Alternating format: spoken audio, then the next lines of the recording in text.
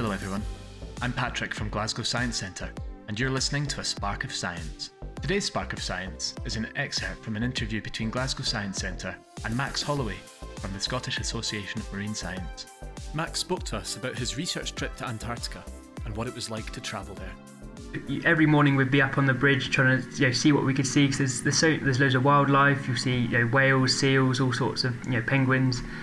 So you'd be sort of just looking out to see what you can, and slowly you get first the icebergs. You're looking at that thinking that you've got to live there for 2 months or however long. Yeah, well our project as well was it was looking at sort of stuff on the ice shelf and the sea ice. So we were sort of slowly going down, and when we thought we had a good place to stop and sea ice that was kind of thick enough to hold us. So the unique thing about Antarctica and ice sheets like I guess Greenland and Antarctica is we draw these ice cores that go down through the ice sheet, and essentially this is a record of how sort of things in the atmosphere have changed with time and things in the whole climate system. So one of the key variables is temperature. So we were going down and taking these sort of mini ice cores, if you like, 20-30 inches or so ice cores, and we're going to try and use the data from that to see how it correlates with modern sea ice conditions, because the only way you can then predict how things have changed in the past is if you have a good understanding of how things are correlated now. So that was the kind of the idea of the project. Is it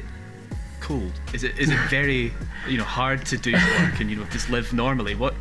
How many layers are you having to wear for it to be comfortable?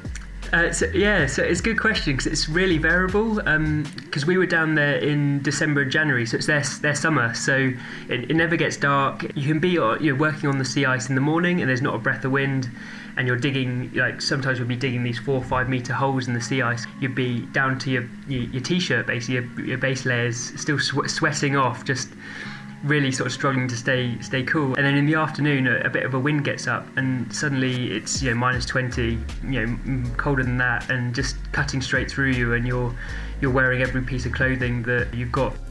Thanks for listening to A Spark of Science. As an educational charity, we want to keep everyone inspired with science.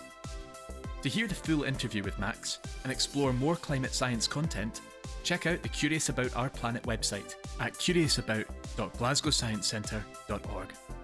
Thank you.